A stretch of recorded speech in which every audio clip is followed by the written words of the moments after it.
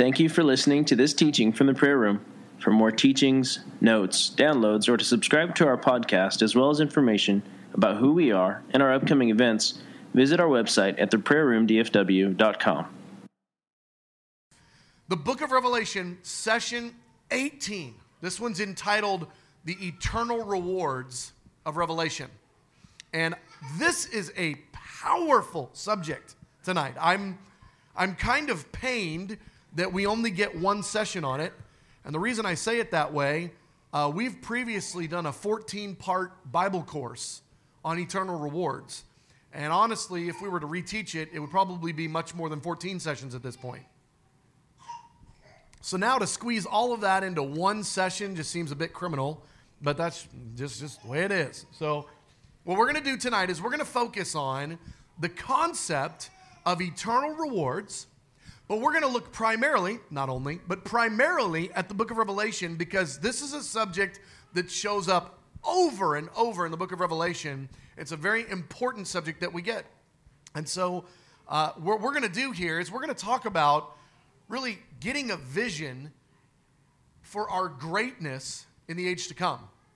You know, the typical thought process in Western culture is graduate high school and then labor to get an education, labor to better yourself, labor to get some practical experience in a number of different ways so that you can be great in this hour, in this life. That you can get a good job, that you can have good experience, that you can find the right place to live, that you can kind of get settled in and have a great life in this age. And I'm all for that. I think that's a great plan. I mean, follow the direction of the Lord. But we don't think it odd to invest significant energy, like 4 years in school or 8 years in school or 20 years in school. Some people are crazy. We don't think it odd to put a significant amount of energy into training, into schooling, so that we can then have decades of fruitful labor in the place of a marketplace assignment, in a job, in having a profession. That kind of makes sense to us. We want to think about the same concept, but the real life you're going to live. The one you're going to live for billions of years, not just the one you're going to live for 80 years and then die. Okay, I don't know. Maybe you don't even have 80 years. Maybe you got 100 if you're really lucky or unlucky. I don't know how all that works. I haven't made it to 100 yet. But however long you've got in this life, it's a blink. It's a minute. In a billion years, you're going to think back on your 80-year internship called life, and you're going to go, man, that was such a small part of life. That was like the beginning. That was pre-beginning. You're going to think of this as like, you know, when you were just 2 cells. You know, I mean, before you even became 4 cells and 8 cells and 16. When you're just the very beginning of life. That's what you're going to think of your 80 years here on the earth. It makes sense that we would be living for eternity, that we would be living like we're going to live forever instead of living like we're going to live for 80 years. There's going to be a lot of people that are going to cry some big crocodile tears because they lived like they were going to live for 80 years instead of lived like they were going to live for billions. And Jesus is the one that said we're going to live for billions, times millions, times trillions. I mean, we're going to live forever. We want to get a vision for our greatness in the age to come. And part of what the concept of eternal rewards. We've talked a little bit about this in previous sessions because it keeps showing up in the book of Revelation. So what you've probably heard me say 6 sessions worth is, hey, we'll talk about that more later. Well, tonight's the later. Tonight is the time we're going to talk about it because it just kept showing up in Revelation because it's such a prominent theme. I want to break it down ever so briefly, and then we're going to start discussing what do we see in the book of Revelation related to eternal rewards. First, the word eternal, meaning forever. It goes on forever and ever and ever, okay? I really like the idea of eternal things because every time I eat a cupcake, I get like 3 bites and it's gone. And it's like, I really wanted that cupcake. I would love it if I could just keep eating that cupcake and it would never go away. An eternal cupcake. Can I get an amen? Amen. Amen. All right. We love the idea of eternal, this non-ending, this ever going, never ceasing. But now we're going to combine the idea of unending with rewards. Now, rewards are not gimmies. Rewards are not default. Rewards are earned. You earn a reward. You do certain things and your parents, say, hey, you've earned this. You did this, you earned it. If you get a bonus at work or a raise, Hopefully you earned that as opposed to just continued to breathe and exist in their midst. You probably earned it. It's a reward for your actions. Now, eternal rewards, we are not talking about salvation. You cannot earn your salvation. You cannot earn your ticket to heaven. What you can earn is the quality of life that you have in heaven. You absolutely can earn that. And you can absolutely earn additional treasures in heaven. You can absolutely upgrade, impact your eternal reality. So we're putting these two words together, eternal rewards, eternal things that are worked for, where Jesus is the one handing out the gifts and the blessings and the strengths. But it's not going to be for this age. We have those as well. They're going to be eternal realities that you'll get in heaven forever. That is such a powerful thing. And I'll just tell you, when I started to get a bit of a vision for this, it shifted my perspective. Because if all you get is a pat on the back if you forgive your enemy in this age, somebody's like, hey, good job, you forgave your enemy. That's really not enough to me because it's so much emotional turmoil to forgive my enemy. Like, that takes so much work. But if I'm going to get eternal rewards for obedience, for costly acts of obedience to Jesus, and I go, okay, forgive the enemy now, and it costs me internally and it hurts, but the rewards are an infinite cupcake, sign me up. Just go ahead. Just go ahead and slap me. Let's just find me somebody I need to forgive because I want the eternal cupcake, okay, that never goes away, the cupcake that never runs dry. Now, I don't really think it has to do with cupcakes. I'm being playful, but I want to kind of paint a picture here. You want the cupcake. Even those of you who can't eat cupcakes or shouldn't because of your diet, you still want it, okay? There is no such thing as an eternal reward that you don't want. You want them all. I promise you. They're designed by God, and they're going to be glorious realities forever. So the subject of eternal rewards, here's the gist of it. It means your faithfulness matters.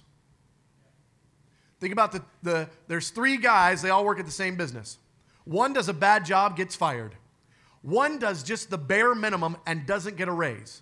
The third does a killer job and gets a raise. You want raises. You want for your labors to matter. You want for it to matter that you didn't just, that you didn't do not bad, that you didn't just do neutral, but that you excelled, that you gave your heart and soul into it. You want to be rewarded for that, and you will be. Your faithfulness matters, and your lack of faithfulness will also matter.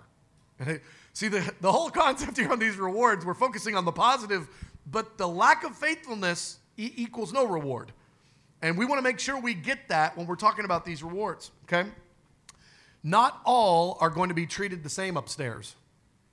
You are going to be rewarded, your life, your assignments, your function, your glory, your possessions, your position, your assignment. Everything is going to be different about you upstairs, just like things are different about us downstairs. The difference is you get to decide in the next life what you get. Your faithfulness matters. Your love and obedience matters. And the lack of love, the lack of obedience, the lack of faithfulness, that all matters too. It matters. Okay? Look at this on page 1, letter A. Look at all those verses. That's a lot. I put those there not so that you could go, look at all those verses, but that you could actually go look at all those verses. That you could go and dive in and study and chew on it. This is a subject that has a profound amount of information in the Bible. And when you read these verses, you become convinced, and then you become empowered, and you become envisioned for where you want your life to go. So I want to encourage you to look at this.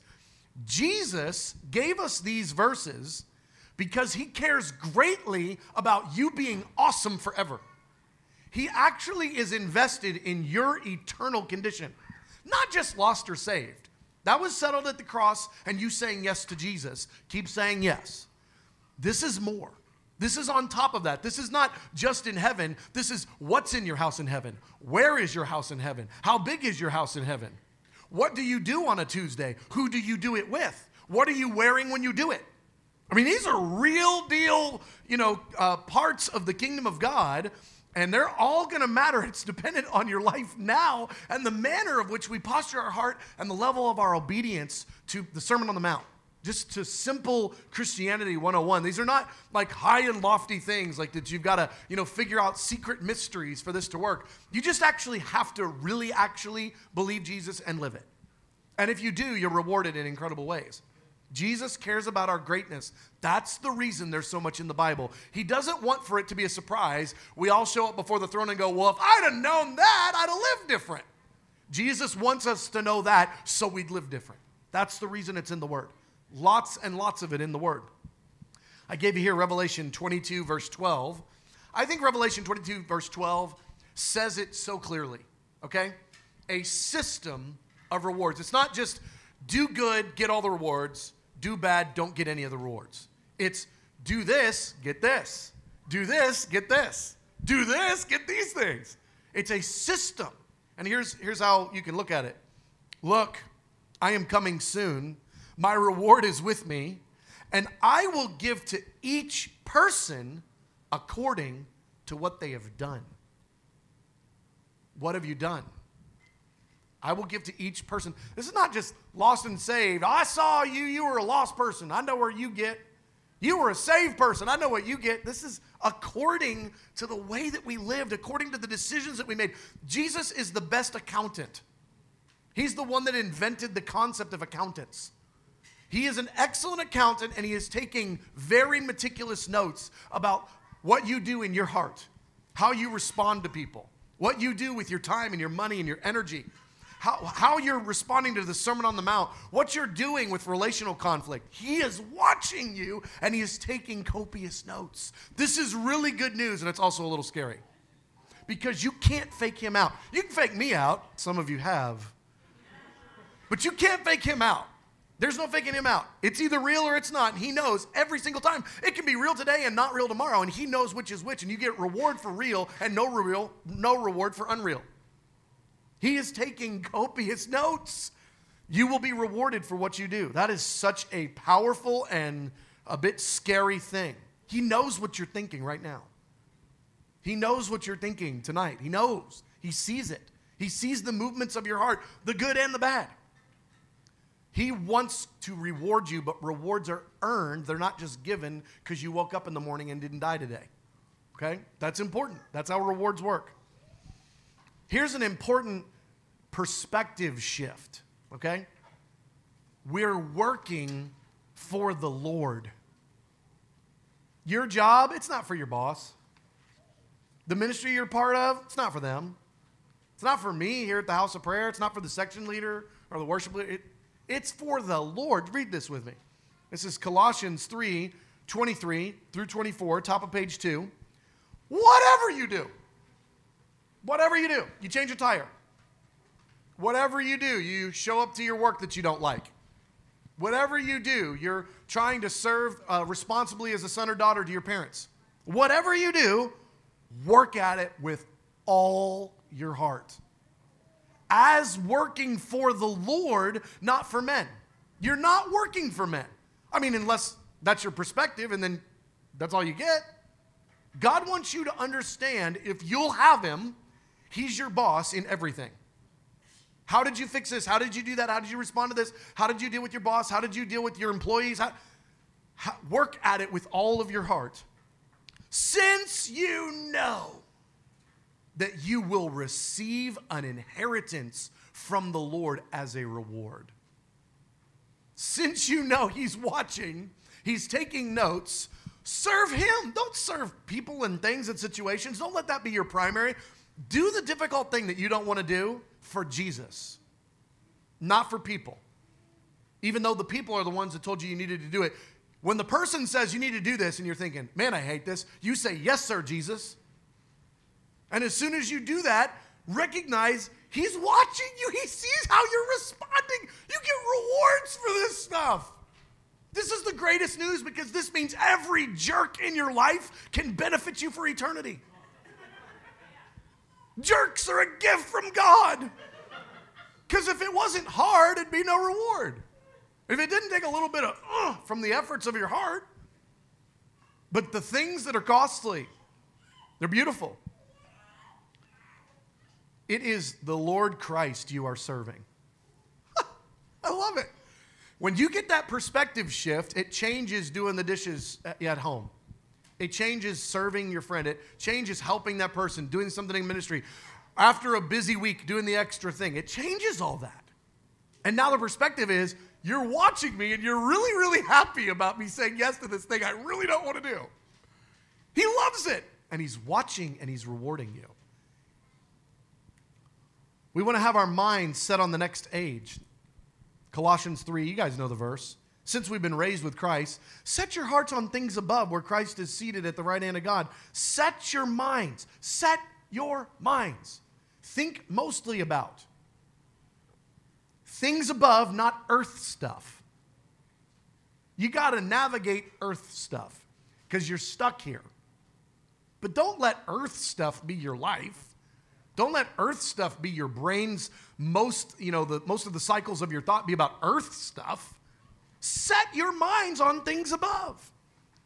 You died. Your life, this isn't really your life. Your life is now hidden with Christ in God. And when Christ, who is your life, appears, then you will also appear with him in glory. That's when you receive all those rewards. When your real life comes, aka Jesus appearing in the sky, when your real life starts, you will be glad you lived for the real life and not for this life. It's important. All right, well, I'm going to move on because I want to make sure that we actually get to some of these rewards. I want to say this. The rewards that are found in the book of Revelation, I don't know if you guys have ever been to like some really, really fancy restaurant where you open the menu and you can't read anything on the menu. You don't know what it is. You're like, is that meat or mushroom? I don't know what I'm reading. And you're like, and you know it's going to be awesome because the prices are just stupid. Okay, it's like $100 for whatever that is.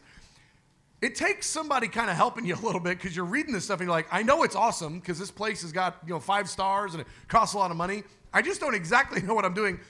Reading the book of Revelation, Eternal Rewards, is a little bit like that because they're so incredible. It's like, how can that even be real? How can that be true? How can that be? And it takes a little bit of time just holding your heart before the Lord to go, that is exactly what that says that is. And I just want to tell you, it's a little bit veiled until you stare at it a little bit. Part of my hope tonight is to stare at it a little bit with you and give you just a couple of interpretive ideas, just a couple of things that make it really clear. Here's really the gist of it. It means what it says. That's really the biggest thing. It means what it says, exactly what it says. But what it says is so outlandish, you can't even believe it. It's too impossible for it to be what it says, but it's exactly what it says. That's what it is. So let's look at this. What I did here is I broke up these eternal rewards in the book of Revelation into some themes, into some clumps. You may not like the way I broke them up. You might break them up a different way and do it better. Awesome. I just needed some way to talk about these things tonight. And so it's imperfect, but I themed them together as best as I could in the book of Revelation.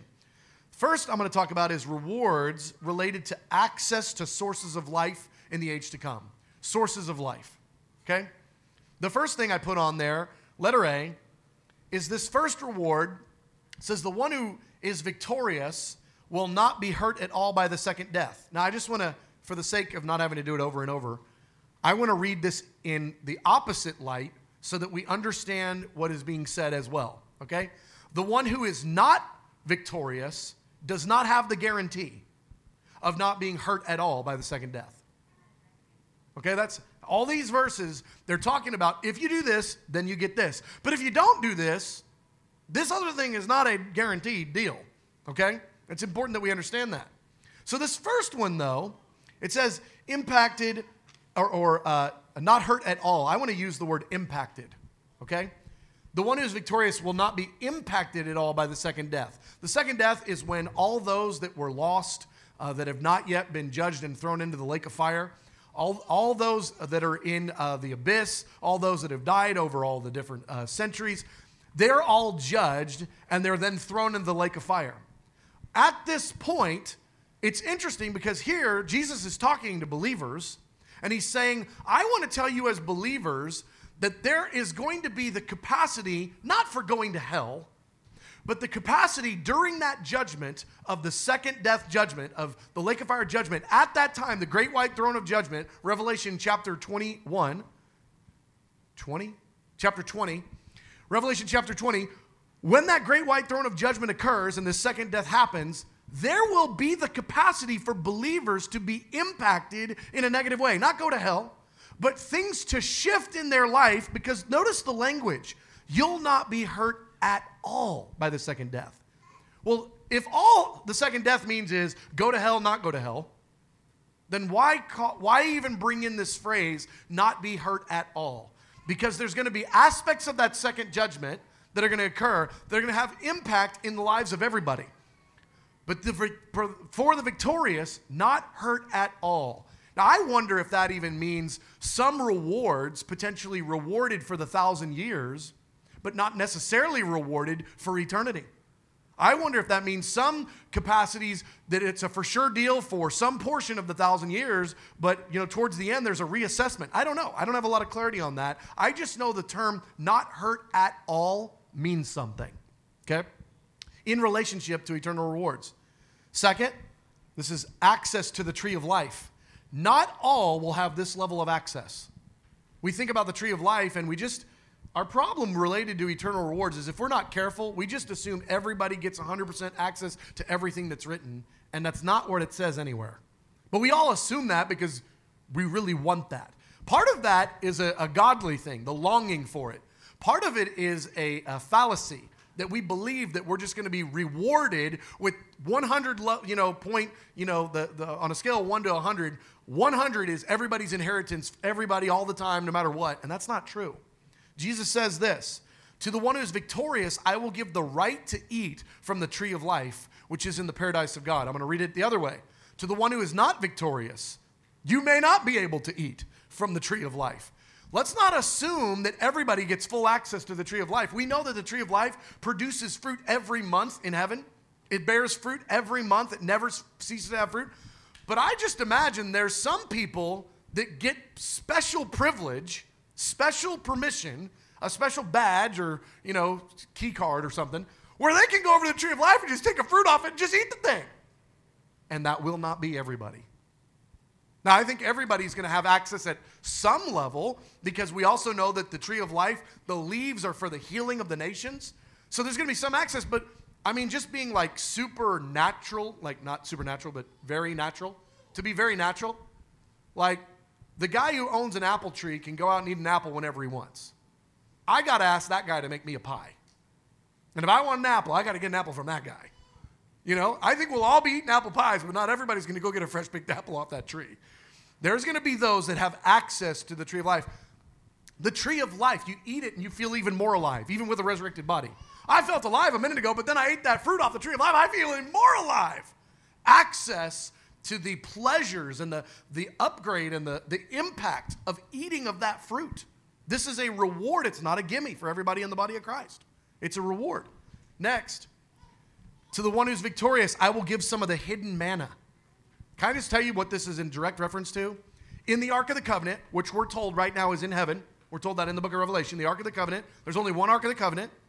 It's in heaven. There were a few things inside that glory box. One of those was the staff of Moses that the almonds budded, okay? And that's in the Ark of the Covenant, all right? The next is a jar of manna. A jar of manna that was retained as like proof that it happened from the Exodus. You guys remember the manna on the ground all the time? Moses and Aaron were told, go pick up some of that manna, put it in a jar, put it in the Ark of the Covenant, and it's going to be in the Ark of the Covenant forever. Jesus is saying you get to eat from the sacred cracker jar. Not everyone will get to eat from the sacred cracker jar. I will give you some of the hidden manna. This is like a limited supply. Now, we also know that manna has this odd thing where it multiplies. So while it's limited, it'll never run out. But it's not like there's 10 million places in heaven to get manna. There's one place, that jar where the hidden manna was stored after the Exodus for all these generations, the hidden manna. And for those who are victorious in this context, I will give you access to the hidden manna. Oh my gosh. Can you imagine being one of the dudes that gets to say, I get to eat manna? Oh my goodness. Access to the hidden manna in heaven. All right, moving on. Now I want to talk about eternal rewards in the book of Revelation related to our priestly roles. Okay? Now, all of us are going to serve God as priests, but that doesn't mean all of us are going to have the same responsibilities. It doesn't mean that all of us as priests are going to have the same privileges, the same access, the same honor, the same duties. You know, we see in the priesthood in the natural that there were different levels of involvement and roles and participations and family lines and all that stuff. It's going to be like that in the next stage. So while we will all serve as priests at some capacity, those roles will have varying expression. And we see a few of them here in the book of Revelation. One of them, Revelation 3:12. To the one who is victorious, I will make a pillar in the temple of my God. Never again will they leave it. Also, I just want to point this out because we don't have time to go into it all tonight. Each one of these, to the one who is victorious, it's not victorious in general. It's victorious to the specific situations that were happening in that context for which these rewards are given. So a more thorough version of this teaching would be to tell you what each thing is that's defined as do this and this equals victory in this context and that equals this eternal reward. We just didn't have time to get into all that tonight. I gave you the verses. I'm telling you that's the key. Go look at it yourself and go look at the context and go, oh, when Jesus uses the word victorious in this context, he means overcoming martyrdom.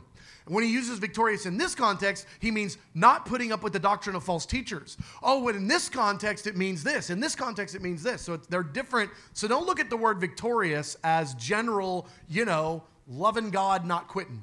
They're specific to the context of each one of these scenarios. And again, we spent 3 or 4 weeks on these letters in the 7 churches. So we actually covered all this. It's just now we're covering the second part, and that is each one of these things has a reward. Okay, look at this. I will make them a pillar in the temple of my God. Never again will they leave it. The best picture of the temple in the New Jerusalem is the throne room.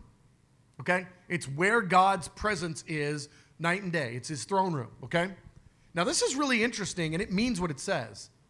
I will make them a permanent fixture in the throne room. They'll never leave it. That is not going to be the case for most people.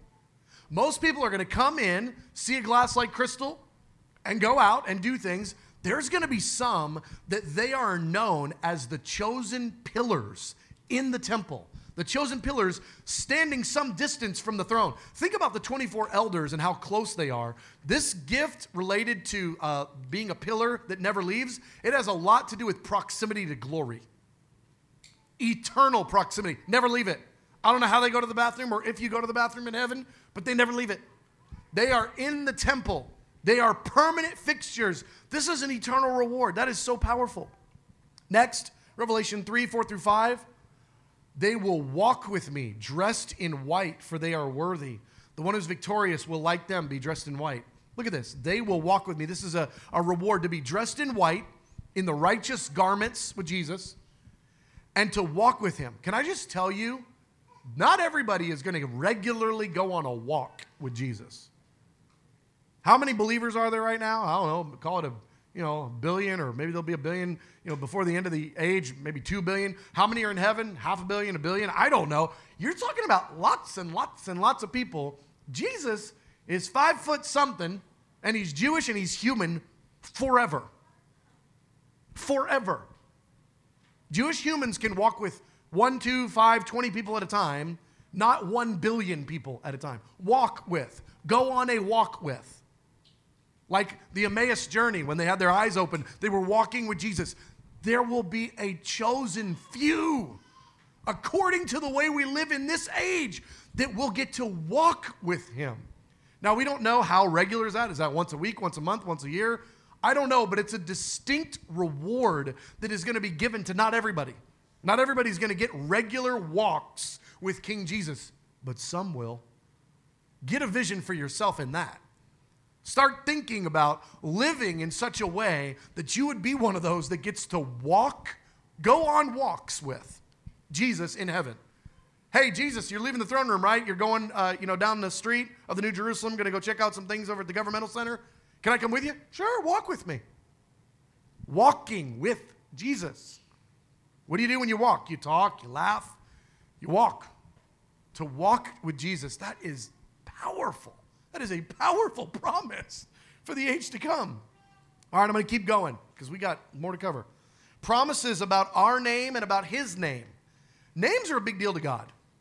God would rename his servants, making sure that they got the essence of their name. Those that were walking with the Lord to be very careful with their naming. God would rename cities, name territories. He would name people after famous people, in his mind famous. Names are a big deal to God. And so when God starts talking about stuff related to names, it's access to his heart. These are things that are very near and precious to him, and they're not just universal gimmies. Revelation 2:17, I will also give that person a white stone with a new name on it, known only to the one who receives it. I can promise you, this is not just some dumb rock. This is going to be something glorious that, again, we're reading off a menu at the fancy restaurant right now. I don't even know what this is. I just know that for God to put it in there and go, you really, really want this, like walking with me want this. You want to walk with me, or do you want to rock with your name on it? Or rock with a new name written on it that only you and me know. Something about that intimacy and that secrecy and that friendship, that the intimacy of having a secret with Jesus in the age to come when everybody knows everything. They don't know everything. They don't know what's written on your rock. A white stone, and it won't be just some lame, little stone like you find out in the road. It'll be something phenomenal. And it will have a name, and you get to carry it around. Maybe it's mounted to your breastplate. Maybe I don't know, but it's your rock. And there's something super intimate about you and Jesus having a secret forever in the age to come, where there is no secrets and everybody's got the mind of Christ and can have the spirit of wisdom and revelation, but they cannot tell you what your rock says. That's pretty incredible. The name of God written on you. I will write on them the name of my God.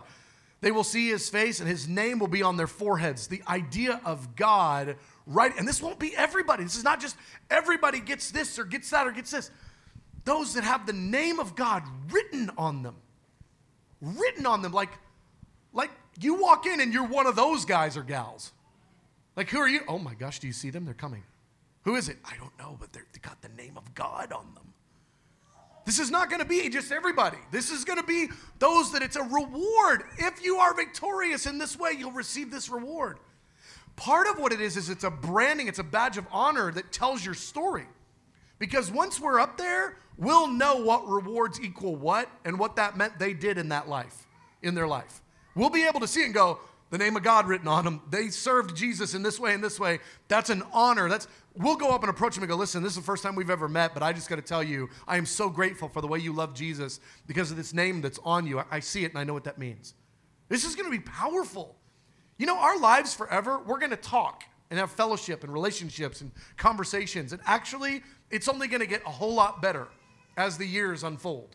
We were made to talk, commune, have relationships, grow, learn, high-five each other. We were made for that stuff. We will do it forever. And so all these things are in the context of conversation. I got a lot more there about names. I got to move on, though. Next, leadership positions in the next age. Kind of like we were talking about priests. We will all be priests in the next age. We will all have a measure of priestly responsibility.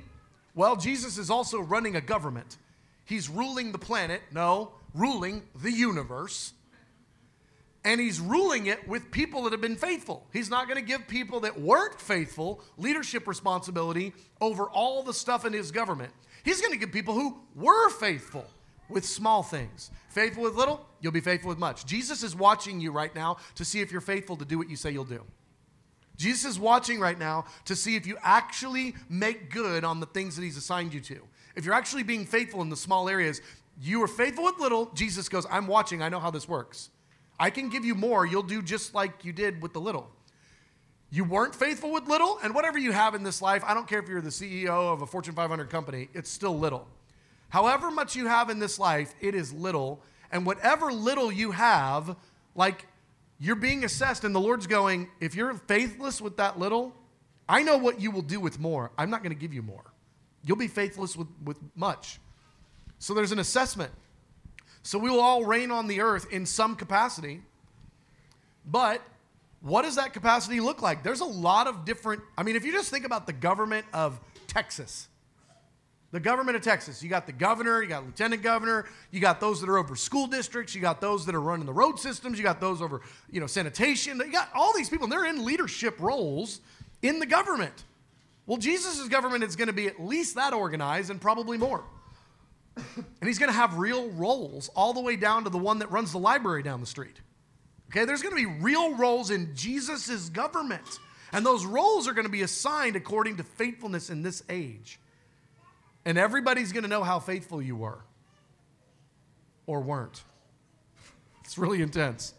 Look at Jesus.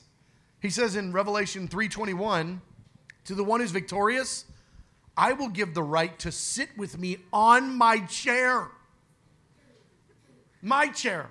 My Jesus throne chair. The one that's ruling all of the planets. If you're victorious, I'll let you sit your tootsies down, put the feet down on the ground and your tush on this cushy couch, cushion with me on my chair, on my throne. I'll scoot over and we'll share the chair. I can't believe this related to faithfulness in this life. Not everybody's going to sit on the chair. That's not how that's going to work. Everybody's going to have some place in government in some level. But this is powerful. This is powerful. Revelation 2:26 says, to the one who's victorious and does my will to the end, I'll give authority over nations. I'll give authority over the nations. I'm going to put them, you're now the king of this country. You're now the regional governor over these 6 countries. Each of them has got a king, and you're the guy that's leading all 6 of them. This is crazy. This is Jesus' way he's going to reward us according to the way that we live our lives in this age. This is one of the most fascinating and important subjects in the Word. The concept of our eternal reality, our eternal life, not our eternal on a cloud strumming a harp, our eternal Monday through, Sunday life, doing things with time and distance and the exchange of ideas and goods and services and eating and walking and doing stuff and building. We're going to build Jesus' kingdom forever, and I promise you really care about what that's going to look like in the age to come. The last section we don't have time to look at was types of eternal crowns, and I want to say types. Types, not there's one type of crown. I don't think everybody gets a crown because crowns are a reward for faithfulness. Every one of the crowns that's listed is a reward for certain types of activity, not for just staying saved. And the crowns that are laid before the Lord, it's the laying down of that which was very costly that you labored for, not just, I gave my life to the Lord and then I was a bump on a log until Jesus came back. Crowns are rewards. And so I just give that to you. All right, well, look, now we're going to break up into groups. So how many groups do we have tonight? We got 4 groups, okay. So who are my group leaders? Hands in the air real high. Where are you going to be, Cass? Right there. Luke, are you going over here? So Luke's going to go over here. Andy's going to be in the back. All right, and then Caitlin, you're going to be here-ish, okay? How many people in each group? 7. All right, so let's go ahead and break up into groups of 7. If you've got 8 or 9 people in your group, you probably have too many. Go to a different group. All right, we'll break up into groups for group discussion, and then we'll regroup here in about 15, 20 minutes, and we'll do some time of Q&A. All right, let's go ahead and transition. We're going to do questions. So I'm going to repeat the questions for those that are watching online. Andy, do you mind changing the camera angle? I think it's just not. I'm going to repeat the questions that you guys ask. And before we do, I just want to point out 2 things that I kind of overheard from some different groups that I just thought I would bring up as a kind of a little bit of a bonus. So the first thing that I want to bring up is the promise of eternal riches in heaven guarantees an eternal economy. So if there's riches, there's an economy. If there's an economy, you buy stuff. So that's a whole aspect of life that makes a lot of sense on planet Earth that doesn't go away. I mean, it's still going to have a real place. Next thought, one of the things that I think we read and then make mean something that it doesn't say is we read the phrases, there will be no more tears, no more crying, no more death, no more sorrow. But I think we then take that to mean 20 things that it doesn't necessarily imply at all that we take to mean. Like, there will never be any longing. A longing fulfilled is one of the best feelings in the human experience. So to have a longing, like I just can't wait to see Jesus, like really close, and then get to see Jesus really close, that's a fulfilled longing that we're gonna. It's not like there's not going to be any more longing in the age to come. Longing, desire, godly ambition, these things are good. And so even the point of food, like are we ever going to hunger? I think we'll experience some level of hunger so that we experience the fullness of satisfaction. And that it's not just that we're constantly neither hungry nor, full. That, like, I think we'll have some expression. Now, we're not going to like die if we don't eat, but at the same time, we'd never have that problem because there'd be food. So, So anyway, just the thought process, though, of longings fulfilled, godly longings, God-created longings, that's a good thing. That's part of the human experience. And so, anyway, just a thought. Okay, let's start over here. So how does the topic of eternal rewards, and how does that relate to comparison? Like in the age to come, he has this reward, she has this reward, I don't have that. How does that all work? So the question is, the subject of comparison is a really big issue on planet Earth right now. If any of you have a social media account, we understand the pain of that. How does comparison work in the age to come related to eternal rewards? And that one's called greatest and that one's called least. How does the subject of comparison kind of play into all that? While I certainly don't know the details, I can tell you that there's a significant difference when you're talking about 100% of the people involved in the conversation having a resurrected mind and their resurrected emotions, godly emotions in check, in right place. And so right now, we look at comparison and we're judging and mad at the person that has more than us. But the New Testament, with unresurrected bodies, says, rejoice with those who are rejoicing. So the right perspective now and then is look at the cool thing that person has. That is epic. Instead of, I can't believe I don't have that cool thing. I'm so mad at them. I'm so mad at God for not giving me that cool thing. We will not be thinking that way.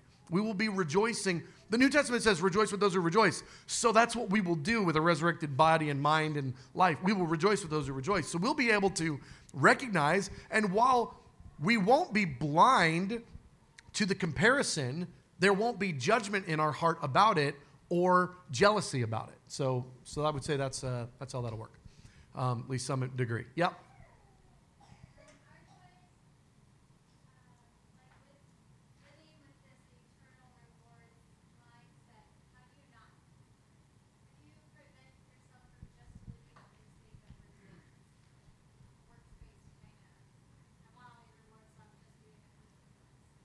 Okay, so the question is, with a eternal rewards concept, how do I live in such a way that I don't have a works-based mindset or that all I'm doing is living for eternal rewards? Jesus said this is safe ground. No one taught on eternal rewards more in the Bible than Jesus. No one. So Jesus thought it was a safe thing to go the distance, throw yourself into. I don't think you can wind up off because by studying eternal rewards too much or thinking about eternal rewards too much or thinking about how this is going to work, because the very concept of eternal rewards is requiring dialogue, fellowship, intimacy, and humility with Jesus. So if you just did that all the time, you're going to be okay. And so I think it's actually a false premise that we could wind up somehow off by doing the thing Jesus told us to do, and he told us to do it a lot. I think we will wind up far more on. I don't think there's anybody been in the human history, in human history that thought about eternal rewards too much and was pursuing them rightly.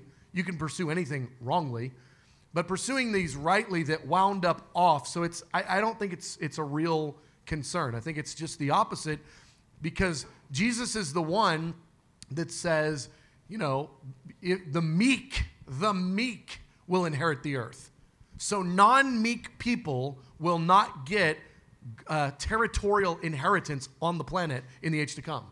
So if you want territorial inheritance, dirt, you want to inherit dirt on the planet, you have to be meek. So your pursuit that you're going to just get way out of whack on is trying to be too meek. Yeah, I think you're going to be okay. Well, just go ahead and do that. Everybody try to be too meek. I think we're going to be okay. So anyway, but I understand the concept, but it's works-based. Like, the concept of works-based, the reason that has gotten like a bad rap is because the concept of works-based, every time anybody says that, what they always mean is for salvation. They always mean work real hard so God will like me. No, God already likes you. Work real hard so you'll go to heaven. Well, if you love Jesus, you're already going to go to heaven. Work real hard so you can get a reward. Yes, that's exactly what I tell my daughter. That's exactly what I tell my 6-year-old to do. Work real hard, I'll give you this reward. And then I give her the reward. It's awesome. I love to give it. She loves to get it. It motivates her to do the same thing more right tomorrow. It's a beautiful system. And so this was something that Jesus came up with. So great question. Yeah, back there. Would it be a sick word to say your mom is the least in the kingdom of heaven? I'm not even touching that. If that's all you got, I'm moving on.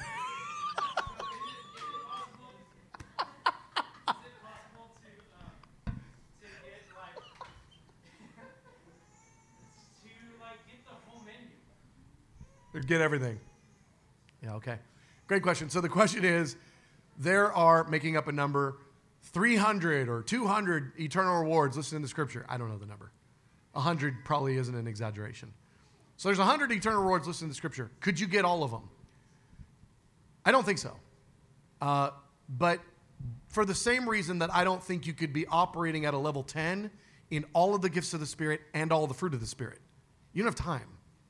You don't have time to get all that figured out. We got to choose in this life. Plus, the Lord loves the variety of the variance of this one looks and is going to be in this way in the kingdom in the age to come. This one's going to be in this way, this one. And all of it's going to be honoring and beautiful and expressions of glory. I mean, just like the body of Christ all has different functions and gifts and strengths, and we celebrate those, and we all come together and we fulfill the fullness. There's like each one of these eternal rewards costs you a lot, and you honestly don't have enough to buy all of it. Like you don't have enough time, you don't have enough emotional energy, you don't have enough rebounding from getting run over emotionally and trying to do the right thing. You don't have enough to be able to do that. Plus, a lot of them are circumstantial. So there's a lot of the eternal rewards that are, if you're in this context and you overcome in this way, you get this reward. Well, but if you're not in that context, you can't even get that reward. And so part of it's rewards in heaven are going to be part of your story forever. People are going to look at you and they're going to know a big piece of your story. They're going to see the name or see where you live in heaven or see what your garments look like or see the brightness of your countenance. They're going to be able to tell details about your story, and all of our stories are different.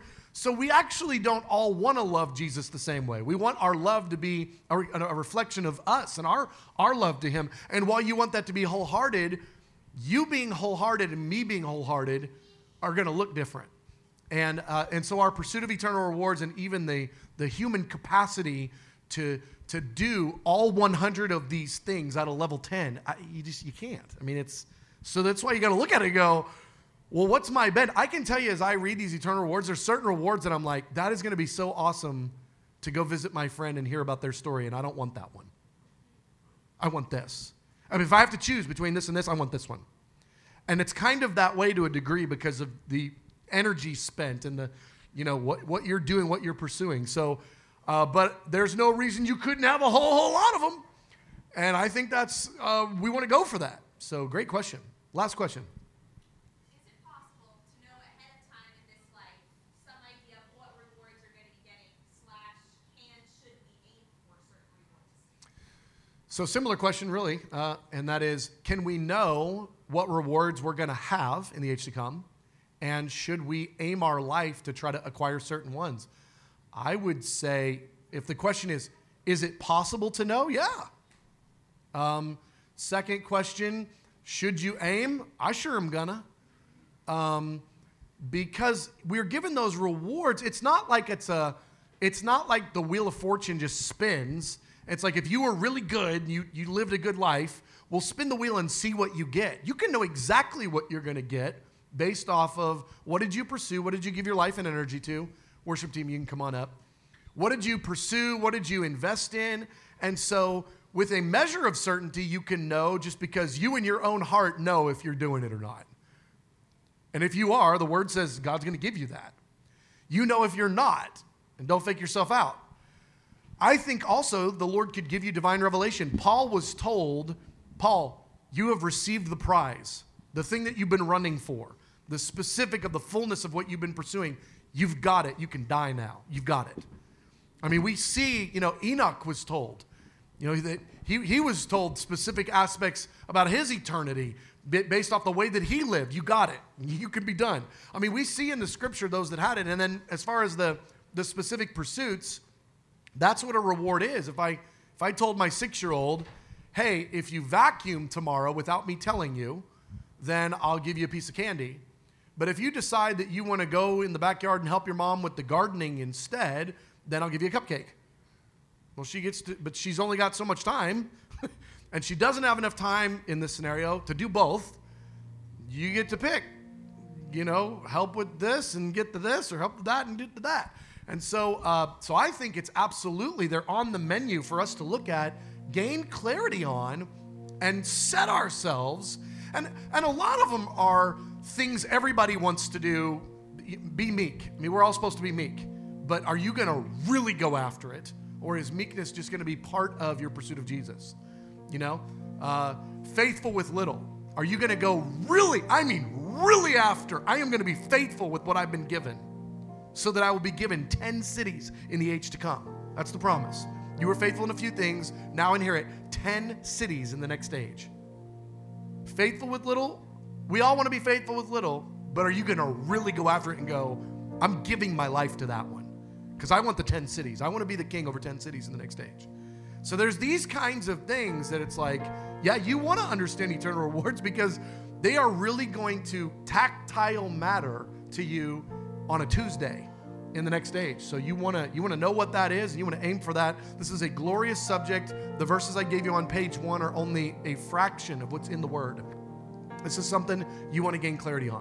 This concludes this teaching from the prayer room. For more resources or to schedule another TPR teacher to come speak at your church or event, please see our website at theprayerroomdfw.com. Thank you.